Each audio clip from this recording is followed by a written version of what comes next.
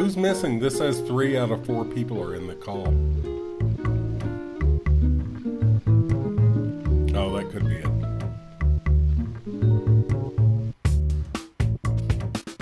No, you saw me turn my... Oh, no, you were standing up. I was looking at your crotch when I turned on my mic, if you know what I mean.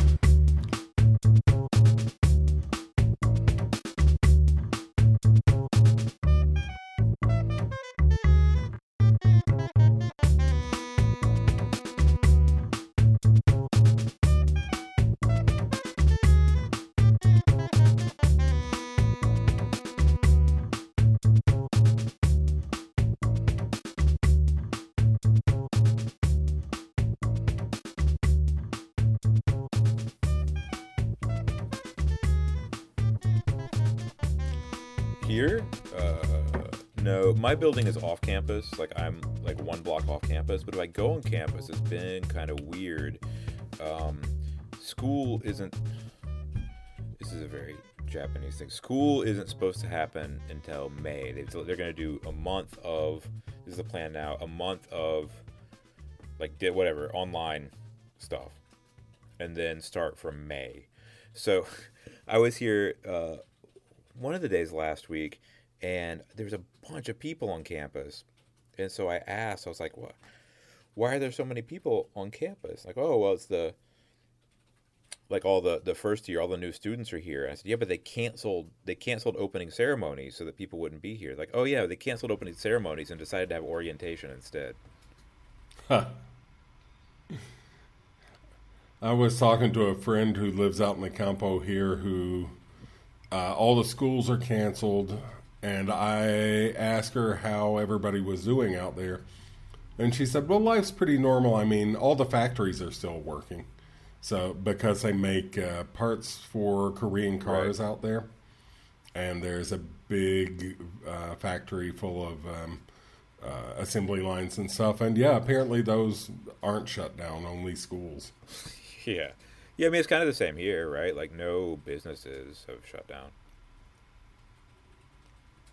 She completely doesn't believe that there's such thing as coronavirus, that it's a government plot to control people. It's strange how, like, everyone's dumb conspiracies always run in that exact same direction. And it's like, it's all, I mean, it's one of those things that's very frustrating to me because it's such an absolutely shallow analysis. If you talk to them about how governments actually control people, they quickly lose interest. She's not like really big into analysis. She's not like a high school graduate or whatever. She just knows that you absolutely can't trust the government. And so, I mean, this is Mexico. Right. It's not like it's a far reach to say that the government does shitty things to people. And so she's decided that this is one, and I keep trying to talk to her about taking precautions just in case. Because she lives with her elderly mom. Right. But anyway, there's not much you can do. I mean, to be a grown-up for somebody else, you just try to express what seems real. Yeah, I mean, that's kind of been an argument here in Japan too, amongst like the hyper-educated foreigner living in Japan class has been. There's an argument over the numbers in Japan and whether the numbers are artificially deflated or not. And I just keep insisting that I've never seen any kind of disaster where the numbers weren't wrong for a while, right? Not. And then their argument keeps being back, saying that, trying to argue like all of these different like economic ways or demographic ways of trying to like analyze the numbers. And I just keep saying that, but when have governments ever been able to do this well? And like when do you ever like trust people who have a lot of power? It seems like a pretty basic argument to me, but anyway. Yeah, I'm not sure how they get their numbers here, since my understanding is that there have been less than 20,000 tests given so far in all of Mexico. And so how do you figure out who has it, who doesn't, who's testing positive, asymptomatically, who got the flu and developed pneumonia and who has COVID and developed pneumonia. I mean, I just don't know how you figure all that stuff out when there's no testing or no significant testing. It's the same issue here. Like, Japan just isn't testing. So how could one ever know?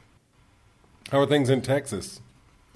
Well, in Texas, I know the only people getting tested are people that are 65 and older, people that are severely ill, and like first responders and medical personnel that have been directly in contact with someone who has COVID-19. So, but in Houston right now, we're completely, I mean, we're not locked down, but it's like stay at home, only essential people are going to work. They put out an order that says they'll, you shouldn't be out unless you're going to the grocery store or doing something essential.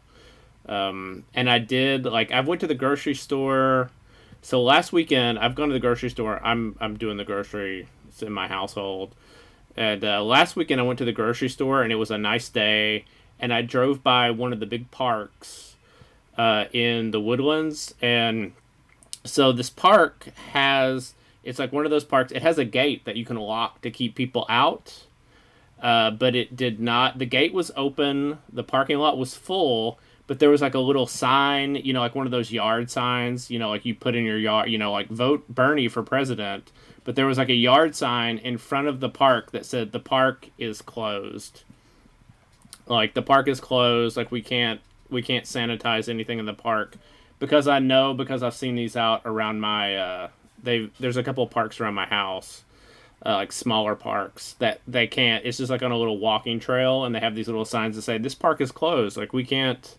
Like, don't touch any of the stuff because we can't have people come out and sanitize it every day.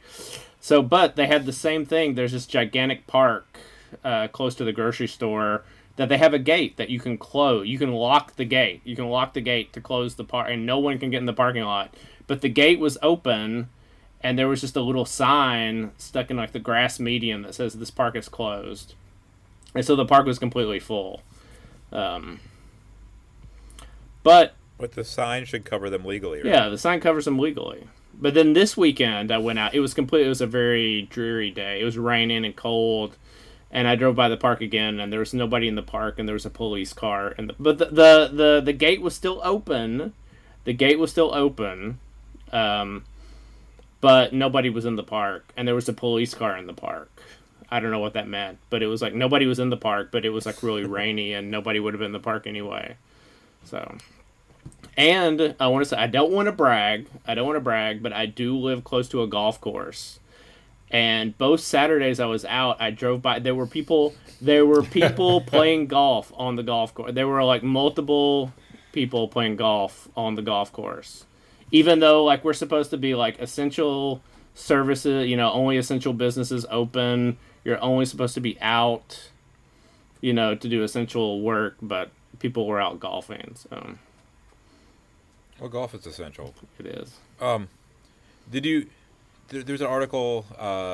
Where was it? Where is it at? About how golf has become like this weird, like partisan territory amongst like the spread of the virus, where there were these people playing golf, and the people who were Democrats. This is kind of anecdotal, but the people they were talking to were like the Democrats were like trying to stay one person to a cart, which was like the new club rules, and there's like alcohol stations all around. They were washing their hands with alcohol, and they weren't having like the drink service on the golf course, but like all the Republican guys were like deliberately piling into one cart together and like not washing their hands and kind of like demonstrably saying this is dumb to the whole thing. Screw them. Great approach.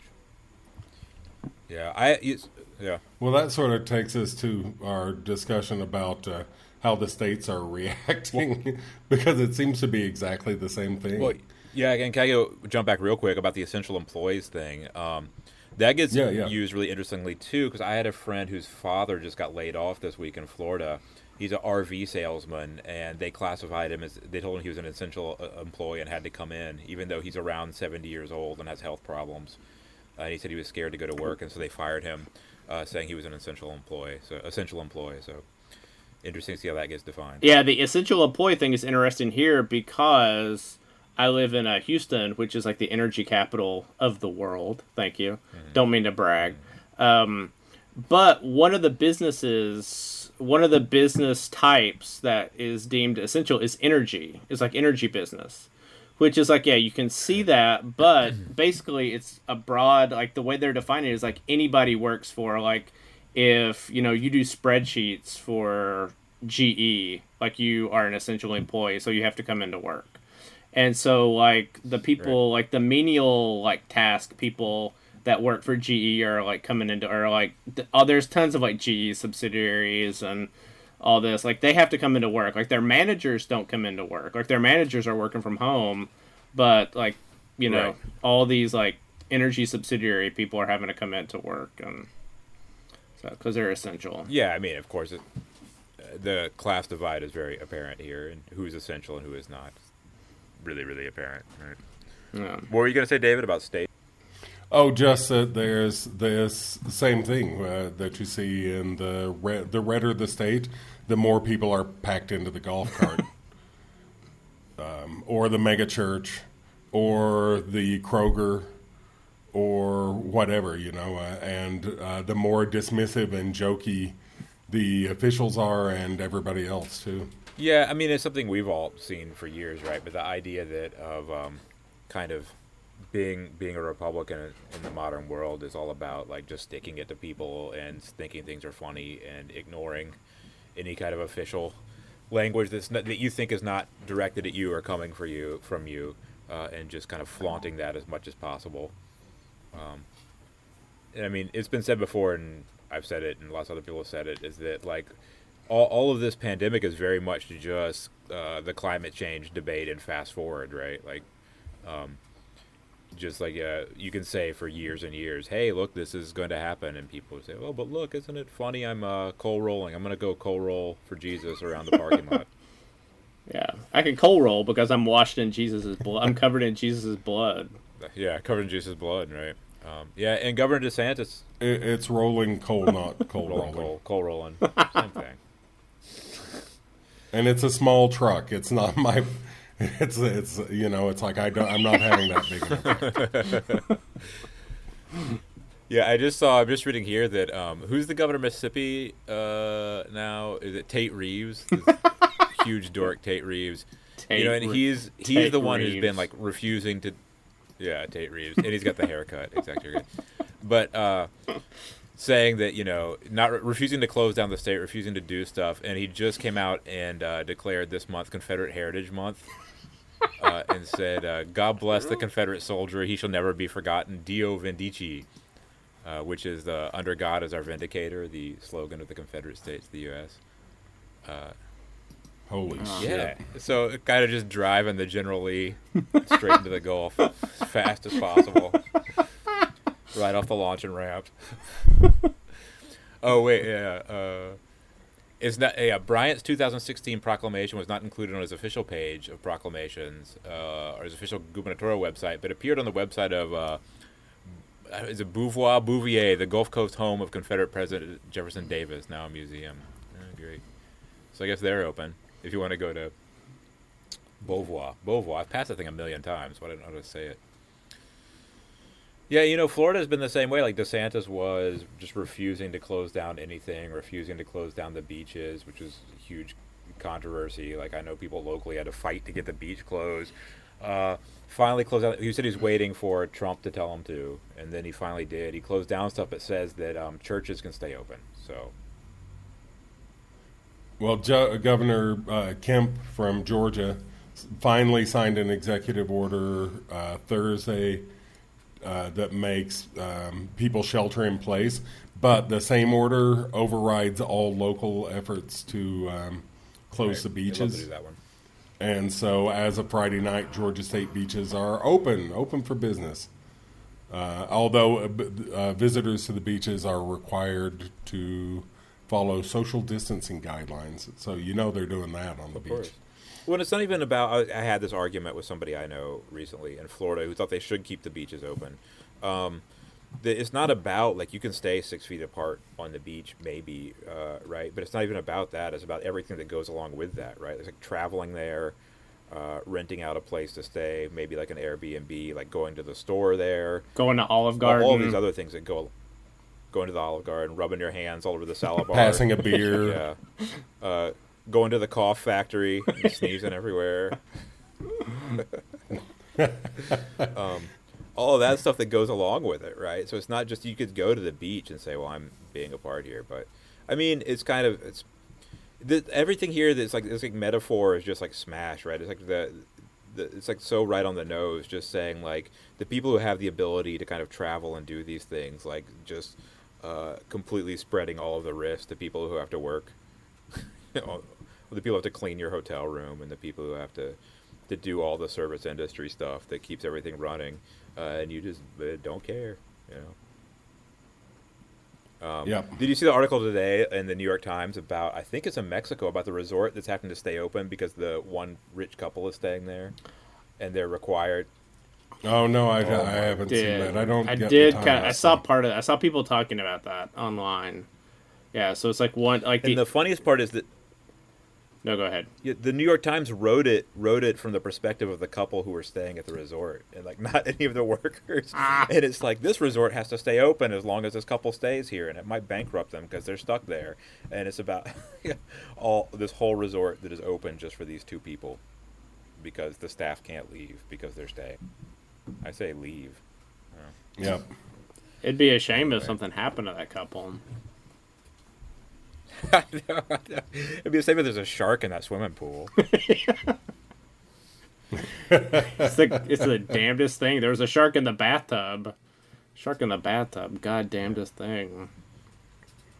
Yeah. My 8-year-old this week, I can't remember something. He was asking me like maybe something about if the whole virus thing was scaring me or whatever. I said, no, I'm not like scared. And he's like, I know what would scare you. I'm like, what? Thinking he was having a serious conversation. It's like if you jumped into a pool and someone had put sharks in the pool, that would scare you. It's like, well, yes, it would. I think you caught me there. I would be scared of jumping in the pool. And who said this? Musashi.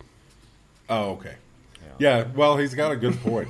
He also told me this week. This is completely off topic. He's in the room now, but he was working on Minecraft. He's into Minecraft now. He's an 8-year-old, and he was building these rooms. And he said, "This is these heads that I've built." And I said, "This is a head? It looks like a room to me." He said, "Yeah, I like being inside people's heads." Well, we're talking about state. Should I go ahead and go into my main topic for the day? I'm going to try to do it without having some kind of seizure or heart attack or stroke. But wait. Do you want to do the intro? Effort. Oh, hey, you're listening to Atticus Shrugged, a podcast about culture and politics in the South. With me, as always, are David. Hello. And Chad Watson. How you doing? I'm at the 19th hole. And me too. I'm Wes Cheek. I'm here in Kyoto. Yeah, so the main topic that I wanted to get to today that's making me effing crazy, and it's been going on for like a week or two now, and everyone that comes up with it thinks they've just thought of it. And today's offender is Jake Tapper, TV's own Jake Tapper, also known from the video game Tapper, where he served out root beers to people in the 1980s. But about saying that New Orleans should have quote-unquote canceled Mardi Gras. And that Mardi Gras is a huge vector for this virus, and that the state or the city should have canceled Mardi Gras. So, sorry, Chad, if this ends up being me and David talking about Mardi Gras a lot, but there's a lot about this that really pisses me off. And I think the first thing is like that everyone I know from New Orleans, everyone that I know, I'm sure there are people who disagree. Everyone that I know in New Orleans immediately just hears that as a gigantic racist dog whistle, right? Like, and reacts to it in that way, but it seems to not be picked up that way from people outside of New Orleans. But it reminds me very much of why don't people just evacuate, or why do people live below sea level, or comments to that effect. So I don't know, David, have you seen this kind of narrative at all happen? I haven't. I think most people who don't live in New Orleans or haven't lived in New Orleans think of Mardi Gras as a time when tourists come to New Orleans, and then women take off their tops in order for people to throw them beads. And everybody stays in a French Quarter hotel, and that's what they think it is. And I think that's why they don't make the association, because they don't know that the traditions and the culture, and they don't know about the Indians and about the baby dolls and about like everybody else who does their Mardi Gras thing. I guess most people would know that New Orleans is a majority black city, I guess. But when they think about Mardi Gras, they aren't usually thinking about the Zulu King. They're thinking about Harry Connick Jr. and Tits for Beads. Right. Yeah, I hadn't even thought about it that way. I think it does. There's that image too, right? I think so. To think about it, for me, there's a few different problems. One is I wish that people who say this would like define their terms of what they mean by Mardi Gras, because like we know, but do people know, like, realize Mardi Gras isn't like an event that you can cancel. Right. It's like Easter. You can't. They're not canceling Easter. Right, and even outside of that, like Mardi Gras happens in many places across the state of Louisiana, right? It happens in Lafayette, it happens in Houma, it happens in Metairie, Slidell, New Orleans, and Mardi Gras depends on the year because it's based on the Easter calendar, but this year it started on January 6th, right? 12th night was on January 6th. The first Mardi Gras parade was January 6th when Funny 40 Fellows do the streetcar thing and Joan of Arc parades in the French Quarter. So they need to be clear if they're saying that they think it should be canceled on January 6th, which would be well ahead of the curve of most any government on earth. And then it finished with Fat Tuesday, or actual Mardi Gras, on February 25th this year. It was an early Mardi Gras this year. So February 25th was the actual day it finished, which also was the NBA All-Star Game, which no one is complaining about. And and also was before like spring break and before the primaries in Florida, right? So it seems like a weird case to pick out. But then it's also not just that. It's we say you have to pick in time. Where is it? Are you saying the whole thing from January 6th to February 25th? Are you saying just the city of New Orleans? And then I think people think that Mardi Gras is a parade, right? That there is a Mardi Gras parade, and that you can cancel that. And then that would take care of things. But like as you were pointing out, Mardi Gras isn't just a parade. Yeah, I mean, it's. I mean, parades are just part of it, and also there are. It's a lot to cancel, which doesn't mean that it couldn't have been canceled. Just that February 25th. I'm trying to look and see how many cases there were in the U.S. February 25th. 14 cases had been diagnosed in the U.S. on that day. Right. And an additional 39 cases occurred among repatriated persons from high-risk settings. So the whole thing is just that, like, nobody was canceling anything when there were 14 cases in the U.S. Well, that's a bit of an overstatement, but yeah, it just wasn't happening.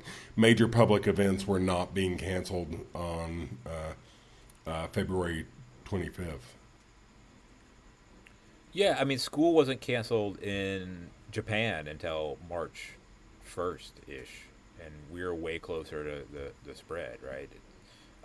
And, you know, the thing, and I'm not a big LaToya Cantrell fan, she's the mayor of New Orleans, but it's been very interesting to watch how she's been kind of singled out on this as being, you know, African-American woman mayor, saying, why weren't you ahead of the curve of every other state and city in America and the federal government in dealing with this, right? It's kind of, and I think one thing people don't get is for most people in New Orleans, like, Katrina isn't over, right? And so there's still a lot of issues regarding that, of how the population of New Orleans has been blamed for, you know, what happened to Katrina, and then having national media saying, well, why weren't you ahead of this too? When, you know, and Jacobin had a great article about it this week. I should see who wrote that. It's called "Austerity is Fueling the COVID-19 Pandemic in New Orleans, Not Mardi Gras Culture," by Thomas Adams and Cedric Johnson, which goes into the, you know, you can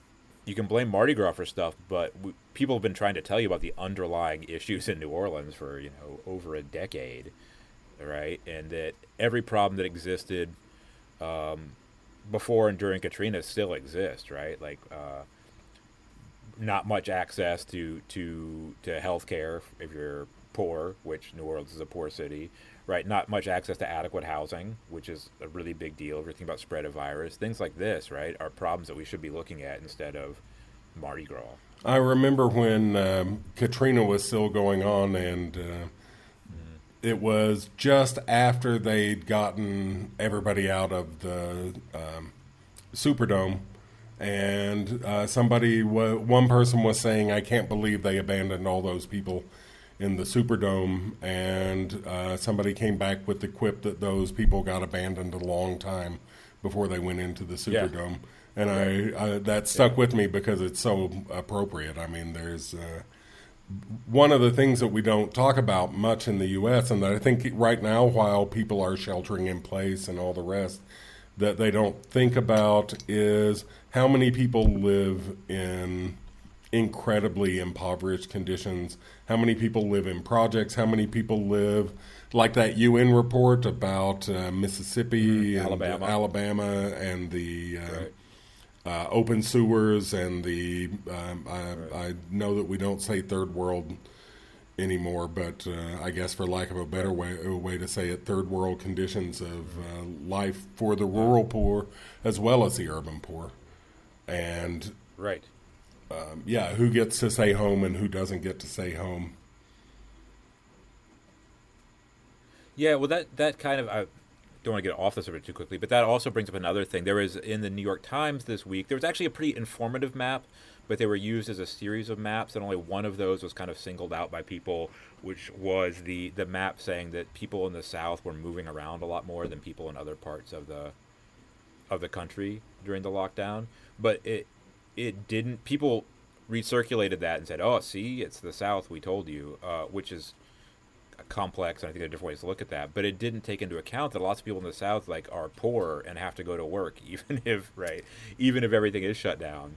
People have to go to work, and things aren't within walking distance. And we're talking about Katrina. Part of the effects of Katrina was getting rid of affordable housing in New Orleans, and so people who work but powering the New Orleans economy on the service industry, so that people have to live outside of the city and go into the city to work. Right? None of that stops. Right. Well, and there's also all of the places in the South that, because there's so much agriculture there, that are, planting crops and slaughtering chickens and doing all the things that are essential jobs, I think, by any standard.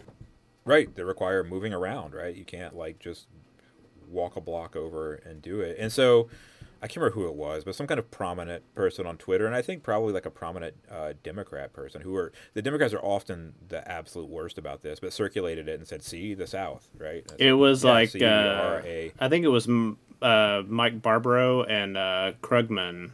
Yeah, it was Krugman Mike circulated it. Yeah, Krugman's always bad about this, but just saying, "See, it's the South," without even qualifying that with saying the South is an colonized extraction economy, right? What else do you expect it to look like?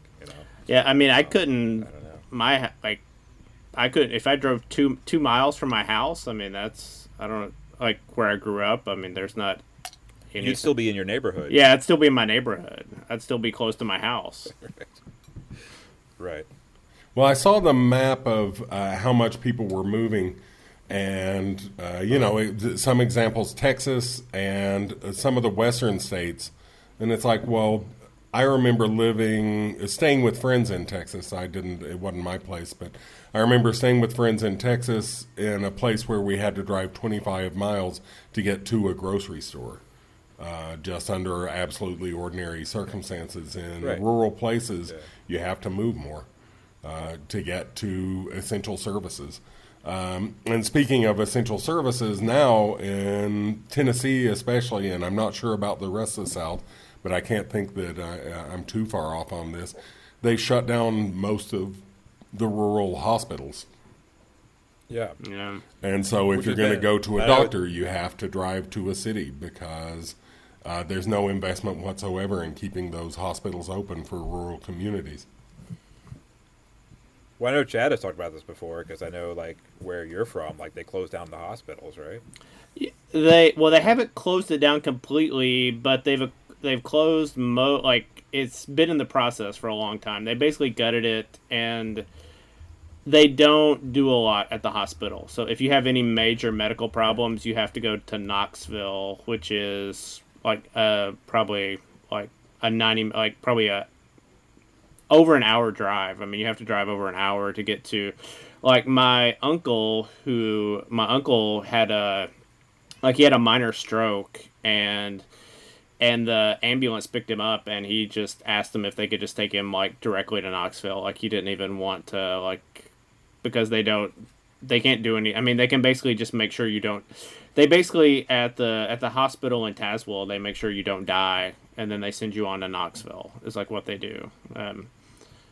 Right. Um, Yeah, and it's one of those things. With like there's all of these things that are useful but that don't turn a profit, right? And we're seeing that exposed right now. But like the rural hospital system is one of them, right? It's something that's really, really necessary for the country, but it doesn't turn a profit, so it's been disappearing and disappearing and disappearing. Yeah. Like a lot of other things. And it's also like, even in an area that's not rural, like New Orleans, you have so many places that are food deserts, right? Like if you live in the lower Ninth Ward, like the only place to go grocery shopping is the gas station that finally got opened 15 years after Katrina, and there's a guy who goes to other grocery stores, buys stuff, and then resells it out of like a building. That's where you can go grocery shopping. So you're going to have to travel.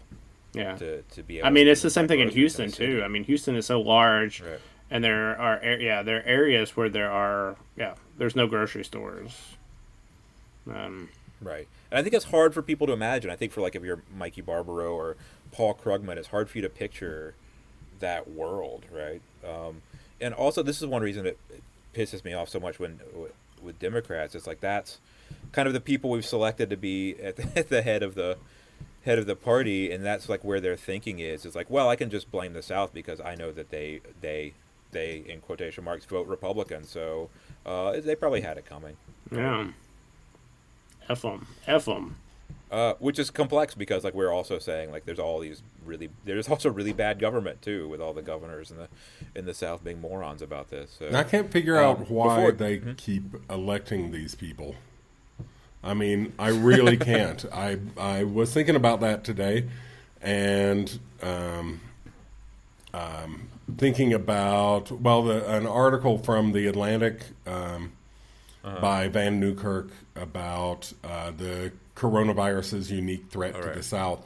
And part of what it's talking about is just sort of the problems of poverty in the South, where younger people tend to be more likely to be smokers, more likely to be obese, more likely to have diabetes, more likely to have hypertension. And part of that is cultural, and it comes out of the food and one thing and another. But, we do keep on electing the worst sorts of politicians, like just really horrible politicians.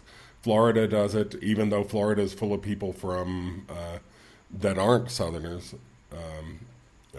They're still it's still primarily Southerners, but Matt Gaetz, is it Gates? Gates, yeah.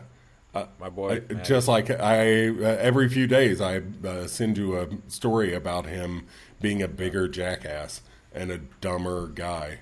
And he's incredibly dumb. It was amazing.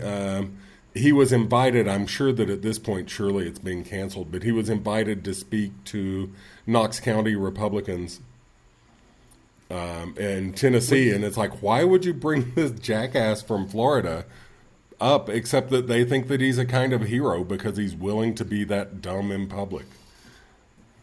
Yeah, and that's kind of the we've talked about it before in here. That's the history of his career, right? Is Matt has always been. I mean, he is pretty dumb. Like, I don't know how much I'm allowed to say on here. I know one of his tutors from high school who's like, "Yep, he's that dumb."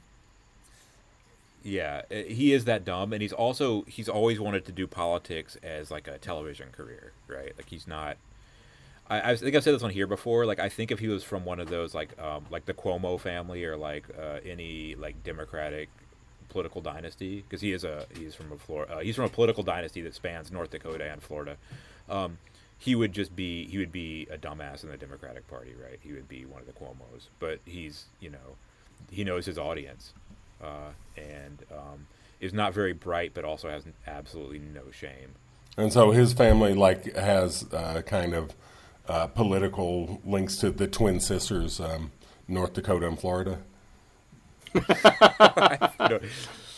His granddad, like, what is his granddad, like, died on the floor at like the convention or something in North Dakota, which hey, I think Irish. Tradition. I think it's Irish twin sisters.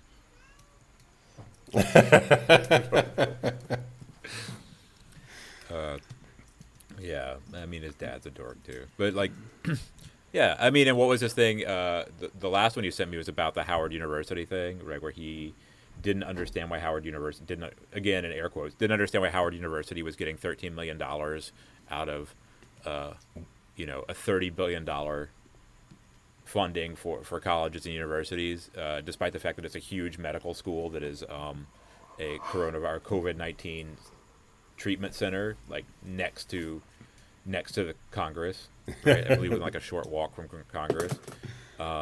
But anyone outside of this can see like it's no accident why they pick Howard, right? Yeah, it's a historically black college, right? Like that's why it bothers them that it's Howard. But if you say that, then they get really upset. Like, why would you point that out? But yeah, that's kind of Matt's thing. It's just being the dumb person at the front of that who thinks that he's cool. It's funny. I think a lot of people don't know he has a sister, and his sister's just as dumb and horrible. And she runs like some kind of Republican PR firm, and like a few years ago on Twitter, she posted a picture of Matt, who's a very unfortunate-looking fellow, Matt, a picture of him in a suit and a picture of him in a softball uniform, and said, "Get you a man that does both."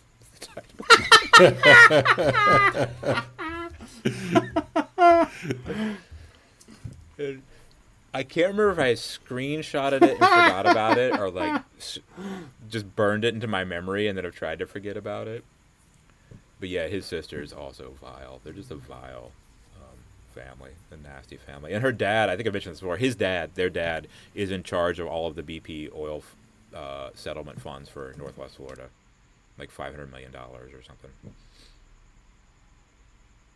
So sure it'll work out. It'll work out just fine. Yeah, another thing, I keep circling back into it, but another thing that's just like makes me nuts about the Mardi Gras thing and the New Orleans thing is that like if you've been following the news out of New Orleans, it's been horrible for like weeks now. And everyone I know that works in the medical field in New Orleans, from EMTs, nurses, like people who clean buildings, up to the doctors treating this, have just been going like nonstop with very little supplies and support for weeks now. And then so many people like at the center of like New Orleans culture have been dying over the last few weeks, right? So most famously, Ellis Marsalis passed away like 2 days ago, 3 days ago now? A couple days ago. From coronavirus. More locally, Ronald Lewis, who ran a kind of museum called the House of Dance and Feathers, which was in the Lower Ninth Ward and was kind of a cultural museum for like Mardi Gras Indian culture in the Lower Ninth Ward, died of coronavirus. Teresa Eloy, I think that's how you pronounce her last name, who owned my favorite bar for Mardi Gras Day and St. Joseph's Night, Sportsman's Corner, passed away from this. And then yesterday, Tom Dempsey, legendary kicker for the Saints, died. And so when people kind of point their finger and say, "Hey, look what you did to yourself," like I don't think they quite understand what they're poking their finger into. I keep seeing pictures of the empty French Quarter, and it's a very strange, sad thing to see. Yeah, it's weird. I don't have many like emotional reactions to the French Quarter, like because it's not a place I'm in very much, but it's still like very bizarre to see. But then I see people's drives to work that they're showing, and I have friends who are, all the cafes and stuff are closed, so I have friends who are kind of sitting on street corners very far spaced out from each other and drinking coffee kind of together, things like that. If you've probably followed some of it, like the people who have been playing brass instruments on the porches across the street from each other, And then I had friends whose wedding was supposed to be last weekend, and they couldn't do that. So making do with I think people doing a Zoom call to them and singing to them and stuff. So yeah, it's weird to see New Orleans without people. Probably the most people-centered place I know without people. What's it like where you live? I mean, I'm here. I've got my windows all open because it's 90 degrees, and I live in an apartment, and so I can hear people coming and going from their rooms across the way. I can hear people talking on the phone. We certainly don't all lean out our windows and sing songs together or anything, but. Yeah, it's a very urban experience I have here, even though San Miguel's not that big a place. I'm curious what it's like for you guys to be sheltering at home. I have no idea.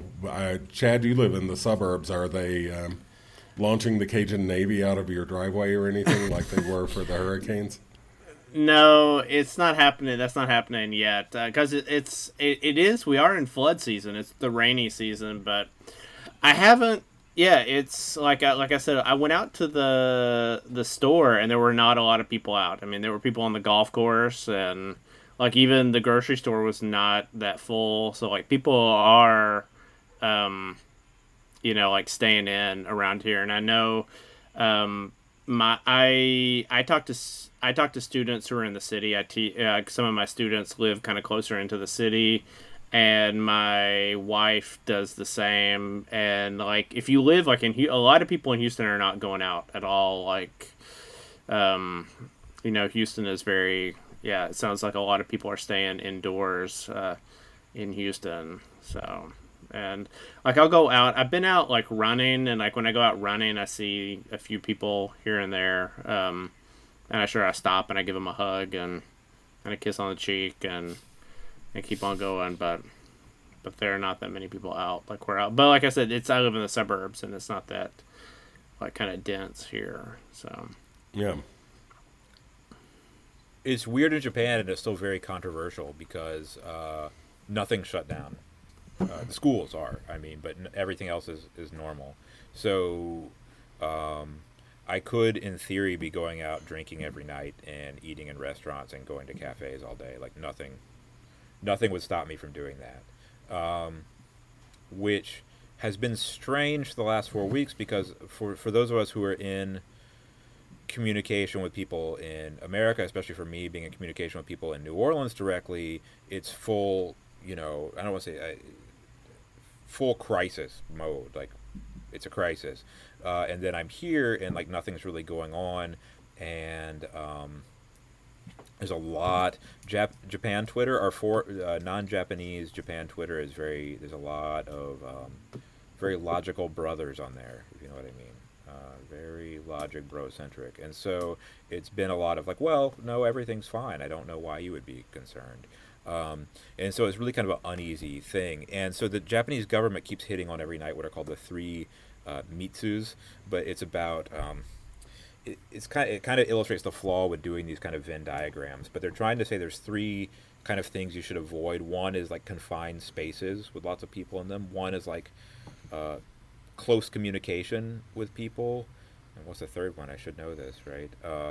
It's kind of along similar lines. But then the graph always shows them overlapping, and so it seems like maybe people are interpreting that as you shouldn't do this part where it overlaps. You shouldn't do all at once. A lot of people are just right. So a lot of people are just congregating outside.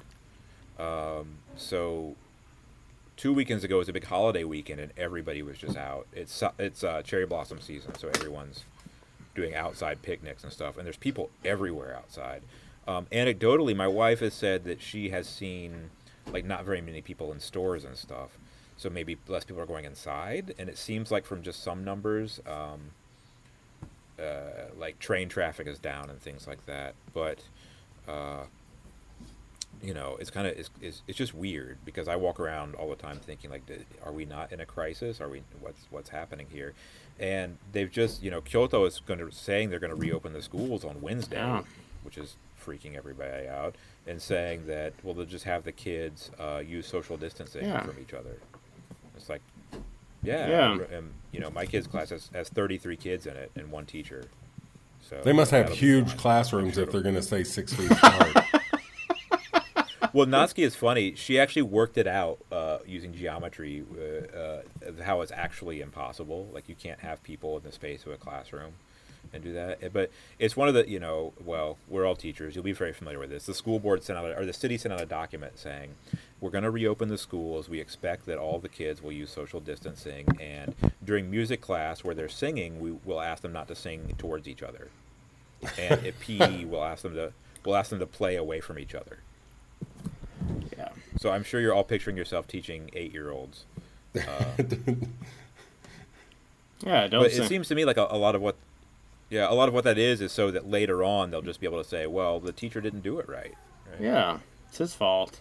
Well, we've follow been so I'm in a lot of we're completely online now, but I'm also having to do tons of meetings, and I'm part of the district. Not only do I get to teach my high school class, I also get to help the district kind of roll out the lesson plans and stuff for the whole district. So I get to be in a lot of I get to be in so many Zoom meetings. And it's funny how different the district, there are certain people up in the district that are so when we come, so right now originally we were supposed to go back to school on the 13th. I think we were supposed to go back to school on the 13th. I don't know if that's the actual date or something, but that was I think 13th, 15th. When we go back to school on the when we go back to school on the 15th, and then there were also, I had one person, probably the most high up person, was okay, if we go back to school, but then she had an assistant with her who was you have to say when we go back, when we go back to school, you're supposed to say when we go back to school. And then they just recently, the governor pushed it back to May 4th. And so still in the meetings, there's so when we go back to school on May 4th, when we go back to school on May 4th, when we go back to school on May 4th. And then I was just in a meeting, and one person said, well, when we go back to school on May 4th, how are we going to do this? And it was about the AP test. So are the kids going to take it in school, out of school? What do we do? And so, and the person leading the meeting was when we come back to school, we're planning on coming back to school. And then sort of the principal, the most higher up person is okay, just let's be honest. We're probably not coming back. Let's plan on not coming back to school. I think that's where we're all going with this. That we're not going back to school on this year. We probably won't be back at school this year. This school year or this calendar year? This school year. I mean, this school year. I think he was saying this school year. So right now we're supposed to be out until May the 4th. I think May the 4th is a Friday. So right now, the Governor Abbott said school has to be out until May the 4th. So, but this, well, yeah, who knows? We probably won't be back this year. I mean, this school year. This school year is what they're saying. Who knows? Maybe Are you we doing won't be online back this calendar. classes? We are doing online classes. Yeah. How many of your kids actually have available internet and computers? And... Oh my god.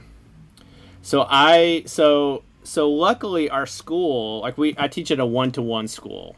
So and that's in the high school. So all the high school kids have computers.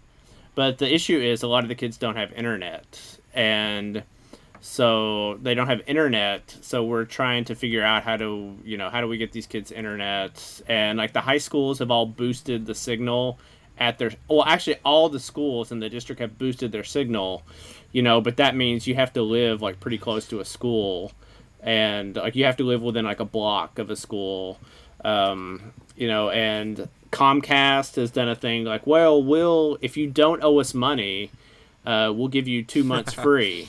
And that's half my students probably owe, Right. owe money to Comcast. But don't worry, the district did set up a website that you could go to if you don't have internet. So it's a website that you go to if you don't have internet. So that's the sort of the solution. That'll work. That's forward thinking.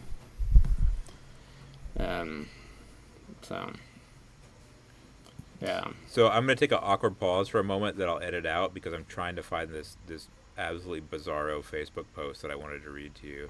And it has to be right here. Oh, I found it. Okay.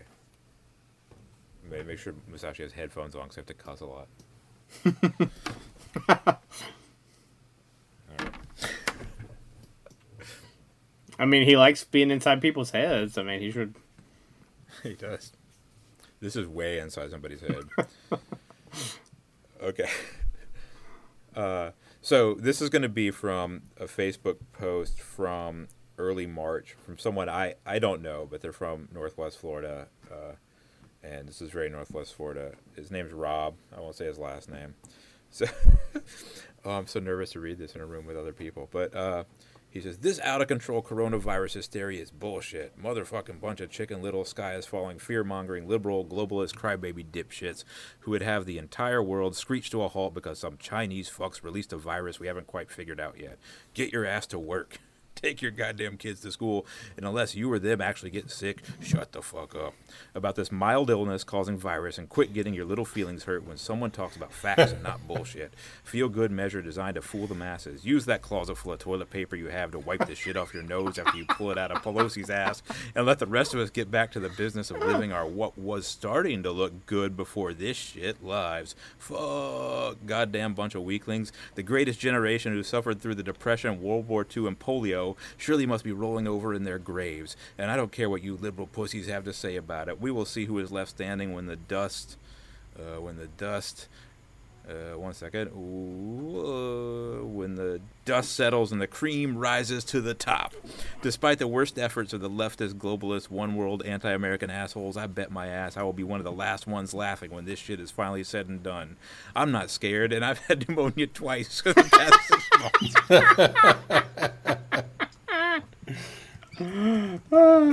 This shit will pass. I'll put money on it. That man is the dusty cream of the crop. That man is probably not alive, right? Yeah, rest in peace. Rest in peace to Rob, a real one.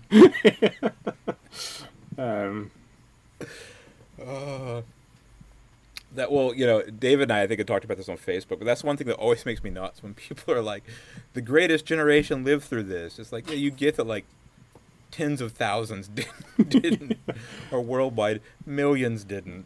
Right, yeah. A lot of people died. Yeah, a lot of the greatest generation didn't make it. Like, we didn't get to see a lot of the greatest generation.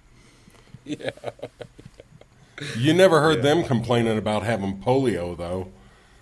They took it and they liked it. They never quarantined. They never even tried to slow it down. They knew it'd pick off the weak members of society. My uncle, who has to buy 2 pairs of shoes, like every time he buys shoes because he has 2 different sized legs, never complained about polio.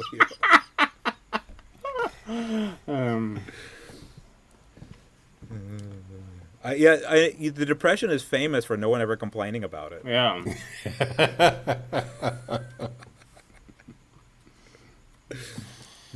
Did all right. Just like Charles Lindbergh never complained about World War II. Yeah.